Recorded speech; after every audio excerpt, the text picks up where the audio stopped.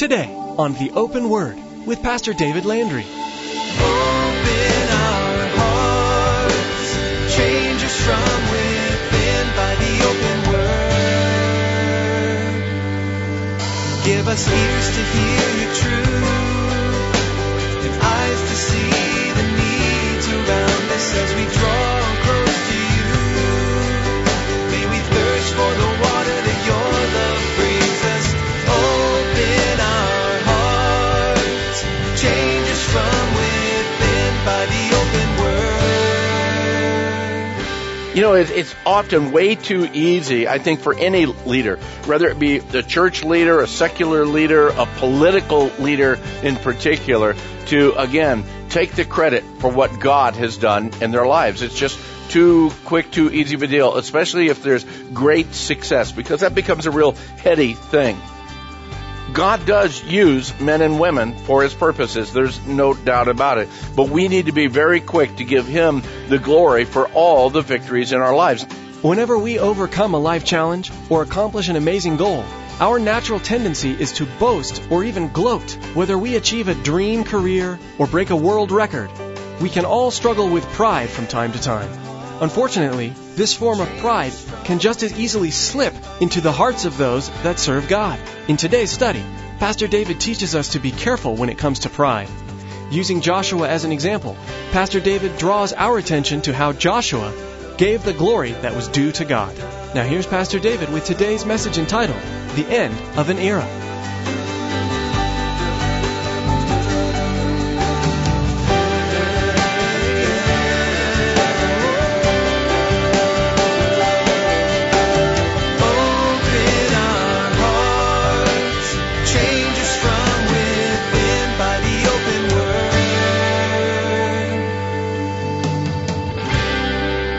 What do you do when you come to the end of your career?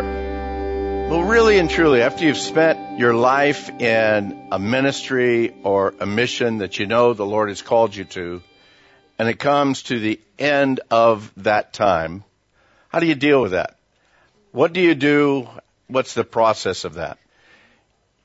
You know, there's not probably a normal situation on that, but tonight we're going to be looking at the end of the book of Joshua, and it's the end of Joshua's career. It's also the end of Joshua's life. Joshua worked all the way to really and truly the end. 110 years old is how old he is at this point in time. And here we're coming to not only the end of the book of Joshua, the end of the life of Joshua, but it's also the end of an era for the people of Israel. We see right after the book of Joshua a dynamic change that takes place. Now, 500 years prior to this, remember, God had promised Abraham and all of his descendants would be, again, that this land that they're now in, that this land would be theirs. That was over 500 years prior to this. And then for over 400 years, the children of Israel had been in captivity in Egypt. And it's kind of hard to remember the promises of God when you're in captivity, especially for 400 years.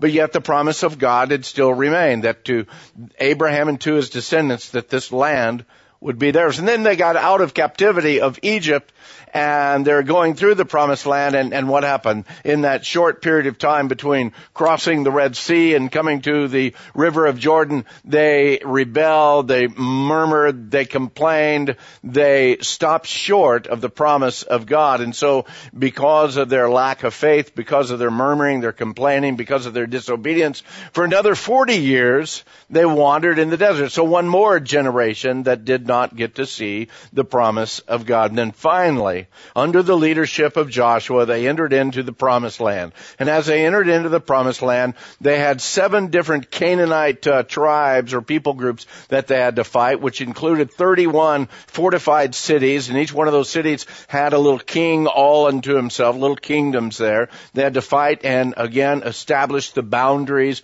for these 12 different tribes. And then finally, there was this time of peace that they allowed to have. We don't believe that there was a whole lot of time of that peace until the time of Joshua's passing, these last chapters. In all, it seems that Joshua led the people of Israel for about 28 years or so. Now, a lot of different commentaries say, well, it could have been up to 20 years of establishing the peace in the land. Some say 7, some say 14. We just really don't know. But at 110 years old, 28 years of your life, you've led this stubborn, this stiff-necked people. That was your ministry. That was the call in your life. And now there's finally peace, and now you've come to the end of your life. And so Joshua, I don't think, got to reap the benefits of, again, all that he had done, at least this side of glory. I believe that the Lord had a great reward for him on the other side of glory. There's no doubt about it. But now here he is.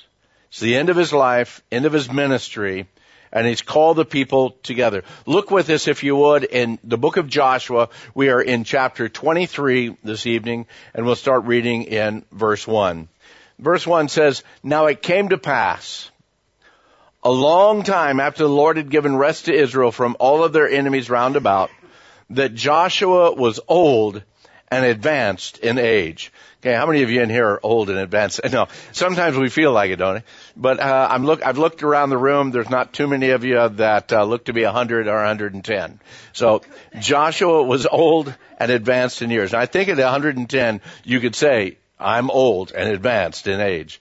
Verse 2 says, Joshua called for all of Israel, for the elders, for the heads of their judges, for their officers, and said to them, I'm old. I'm advanced in age. And you've seen all that the Lord your God has done to all of these nations because of you, for the Lord your God is he who has fought for you. I love Joshua's heart at this time. Everything that he says here, he says, you have seen all that the Lord your God has done to all of these nations because of you, for the Lord your God is he who has fought for you. Joshua doesn't come with some braggadocious attitude of saying, hey, look what I've done for you. Under my leadership, we've crossed the Jordan. Under my leadership, Jericho fell. Under my leadership, we finally beat Ai. Under my leadership, we took care of all the. Under my leadership, we've divided all of these tribes out. No, he drew the attention, again, that it was all that the Lord, their God, had done. For the Lord, their God, is he who had fought for them. It's often way too easy, I think, for any leader, whether it be a church leader, a secular leader, a political leader in particular, to, again, take the credit for what God has done in their lives. It's just too quick, too easy of a deal, especially if there's great success, because that becomes a real heady thing. God does use men and women for his purposes. There's no doubt about it. But we need to be very quick to give him the glory for all the victories in our lives. Now, I don't know what your work history was before some of you retired, whether you had a great and powerful career, and whether there was a lot of things that either came your way as benefits, or you improved the company that you were working with, or whatever. I don't know for any of you. But you know what? Regardless of that, it would be God working and moving in you. About the time that we start taking claim for anything that's taken place in our life, you know what? All God has to do is step back and say, you think you're such hot stuff? Try it without me. Try it without me. Joshua does speak about certain areas of his leadership, that's for certain, but he doesn't do it in this prideful way. And along with speaking about these things, he gives a very strong warning to the people of Israel about the dangers that they're going to have living now in this, because there's still pagan people that remained in the land. They got many great victories while they were there, but there were a lot of pagans that were still there. There were a lot of Gentiles that remained in the land. God didn't clear all of them out at that point in time. As a matter of fact, we see all through the history of Israel, they've had to deal with this. He says in verse 4, he says, see, I have divided to you by lot these nations that remain, to be an inheritance for your tribes from the Jordan with all of the nations that I've cut off as far as the great sea eastward. And the Lord your God will expel them from before you and drive them out of your sight. And so you shall possess their land as the Lord your God promised you. There was still a work that had to be done. This was going to be an ongoing process for the children of Israel in their lives. This is the truth that's even true for us today. I don't know if you've noticed it or not, but we live in a pagan society. We are surrounded by it everywhere you look. Todd and I were sitting last night just trying to unwind, You look at one channel, all of a sudden, man, this commercial comes on. No, get rid of that. Then this show comes on. No, we're not going to watch that. And then you look at it. No, you don't. Now, we don't have cable, okay? We have antenna, okay? And so we only get about 12 stations with nothing on instead of some of you who have cable with 300 stations with nothing on, okay?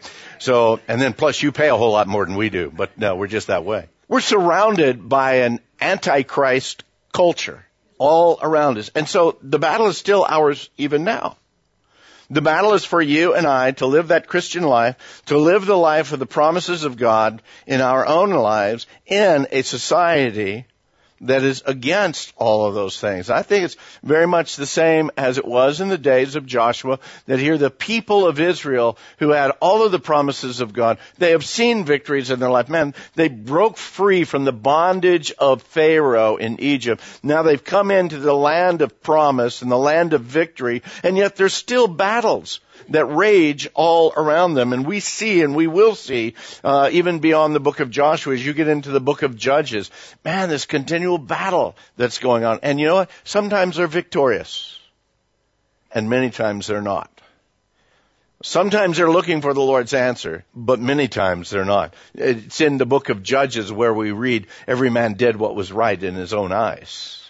So you see, these are the battles that they're going to do. And that's why Joshua tells them here in verse 6, he says, therefore, you need to be very courageous. Now, if you remember at the very beginning of the study here in the book of Joshua, we brought to your attention there in chapter 1, verse 6, where the word was brought both from Moses as well as the Lord, as well as the people to Joshua a multitude of times, to be strong and to be of good courage. And now at the end of Joshua's life, he's telling the people, you know what? You need to be very courageous, and you need to keep and to do all that is written in the book of the law of Moses, unless you turn aside from it to the right hand or to the left.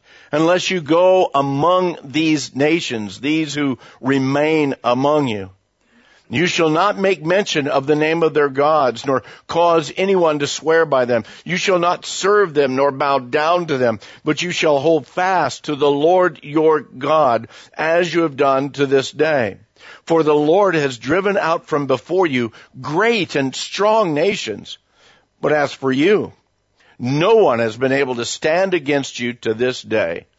One man of you shall chase 1,000, for the Lord your God is he who fights for you, as he promised you.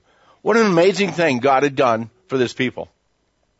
You've got to realize that even before they came into the land of promise, as they wandered around for 40 years in the wilderness, God took a bunch of slaves, pulled them together as a nation with organization. Remember way back at the beginning when Moses was trying to organize everything, and his father-in-law came up and says, look, you're going to burn yourself out. You need to organize this thing. You need to have leadership. And again, brought organization into this brand new nation, a nation of slaves that became, again, warriors as they came across the wilderness. And yet in all of that, maintaining their worship and their dedication to the one true God, Jehovah. All of these things that God had done for them. And now he desires for them to remain in that land of promise, to remain in that situation of victory within their lives, even though the enemy is still there. He wants them to walk in victory. And so he gives them these warnings. And Joshua directs them here in several ways. In several ways of how they can stay strong against the enemy. And I think that these are ways that are very appropriate for you and I too. Because again, we live in a secular world. We live in a land that's surrounded by Antichrist. We live in a place where there's still a lot of battles in our lives. One of the first things that he tells them is to be faithful to the Word of God. Be faithful to the Word of God. And the only way that you and I can be faithful to the Word of God is if we know the Word of God, and if we're in the Word of God, and if we're learning the Word of God, that we be faithful to what we know. Another thing he says, stay true to the call of God. Don't turn to the right or to the left. And there's so many things that draw our attention away from following what we know to be the right thing. Some of you, probably most of you, have seen, at least seen pictures of horses that are drawing wagons or drawing a plow in particular that might have blinders on. Why do they have the blinders on? To keep that mule from going off to the right or to the left because he sees something over here. Keep your eyes focused on the Lord, looking unto Jesus, the author and finisher of our faith. Again, keeping our focus right before Him. How can we be victorious in the battle? How can we see victory over the enemy? Is by maintaining our focus on the things of the Lord. He also tells them, don't go out among these nations. In other words, don't find comfort in the enemy's camp. And too many times, even as believers, we see believers getting comfortable in the things and the attitudes and the situations of the world. There's so much we could say here. Because again, the lifestyle of believers is all over the map. All over the map. And the more and more we allow ourselves into the things of the world, the less and less we're going to find ourselves faithful and strong in the things of the Lord. Paul says that all things are lawful for me, but he also tells us that not all things are good for him. And we need to understand that. And I'm not going to come up with a bunch of rules and say, hey, you need to do this and you need to do that and don't do this and don't do that. What I'm saying is, again, as you're walking in the Lord, as you're focusing on the Lord, you know those things that draw you away from the Lord. And you also know those things that build you up and strengthen you in the Lord. We need to be careful not to find comfort in the enemy's camp. Another thing he says, don't call upon or mention the names of their gods. In other words, don't look to the world's ways. How do you live your life? How do you project for your future? How do you plan for your tomorrows? How do you, again, steward your life? Do you look at the world's ways and the world's attitudes? Or are you really and truly seeking the Lord's direction and leading in your life? Oh, listen, God has blessed mankind with this great logic to be able to kind of forecast and be able to kind of weigh different things and see, well, if this happens, then this would happen. And man, we could wear ourselves out pulling together this logic. But what happens if one point of that logic tomorrow is no longer there? You know, we plan and schedule on things that we know today or that we believe that we know, and we speculate about tomorrow. But none of us know tomorrow. None of us know tomorrow. So how much more important it is for us to seek the Lord's direction in our lives, in every aspect of our lives. Don't look to the world's ways. Don't trust the world's ways. In other words, he says don't serve them or bow down to them. And then he says trust wholly and completely. For you and I, we need to trust wholly and completely in the hand of God that's brought us this far. It's not unlike what the Apostle Paul said to the church in Galatia. In Galatians chapter 3, Paul tells that church there, beginning in verse 1, he says, "O foolish Galatians, O foolish Galatians, who's bewitched you? Who's tricked you? Who's deceived you? That you shouldn't obey the truth, before whose eyes Jesus Christ was clearly portrayed among you as crucified." And then he asks them this question. "This only I want to learn from you. Did you receive the Spirit by the works of the law or by the hearing of the faith? Are you so foolish, having begun in the Spirit, are you now being made perfect by the flesh?" The reason I bring this up is, again, how many believers look to the things of this world to satisfy them, to direct them, to protect them, to preserve them, to forecast for their future, rather than trusting wholly and completely in the Lord. Looking back and seeing what the Lord has done in my life, looking back and seeing how God has directed our families, looking then forward, Lord, where would you take me from here? Where would you want me to go from here? What is your plan and purpose? Joshua helps them to remember that it was God that brought them this far. He brought them to this place. It was God that fulfilled his promises. It was God that defeated the enemy before them. So why in the world would they trust in the gods of these pagan nations or in the world's ways? I mean, again, just thinking of just the flat out logic, if I can use that word again, the logic of the whole thing. Their God, Jehovah, had defeated these other nations. These other nations who had trusted in these gods who had eyes but could not see, had ears but couldn't hear, had hands but couldn't feel, and feet but couldn't move. These other nations trusted in these false gods, and the one true God defeated these. And yet we find in the history of Israel that very quickly they turn to these other pagan gods. That just doesn't make sense. But yet, a lot of times we do the same thing today. It may not be a little God sitting up on a mantle someplace, but it is trusting and looking for the things of the world to satisfy, to direct, to fulfill our lives. Wouldn't that be just the same if we were to say, hey, this little God over here, whatever that God might be? It's the same kind of warning. Joshua warns them that there will be consequences to pay if they reject, deny, or forget the Lord's leading in their lives. Look at verse 11. He says, therefore, take careful heed to yourselves that you love your God. Take careful heed to yourselves. Paul says we need to examine ourselves to see if we're in the faith or not. I think every one of us, we come to times like Thanksgiving. We come to times like New Year's. We're making New Year's resolutions, or in Thanksgiving we're thinking of why we're faithful. I think these are great times for us to do a personal spiritual evaluation. Where am I in the Lord? Is the Lord really exciting in my life? Or am I just kind of floating along and maybe even flatlined at times in my spiritual life? Oh, but I come to church, or I come to Wednesday night and I get a good boost, and that keeps me going until about Sunday, and then I got to come back in and get another boost. How is it in your life? How is it in your life? Is there just an outward face of the things of Christ, or is there a real hope and desire for the things of Christ?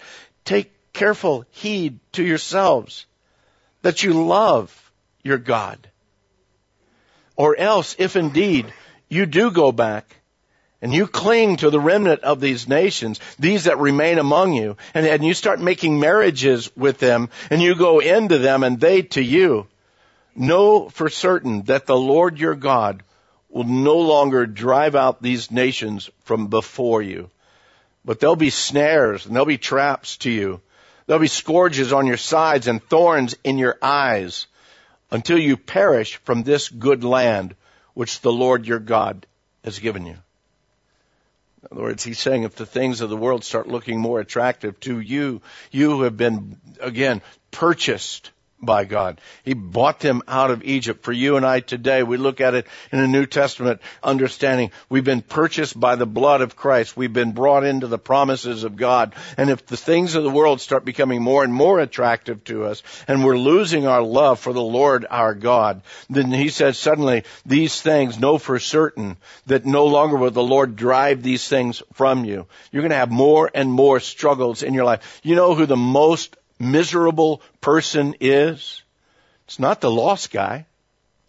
The most miserable individual is the one who is a believer in Jesus Christ, a saved individual who's walking in the world, because they can't find satisfaction in either one. Open our hearts, change us from within by the open word.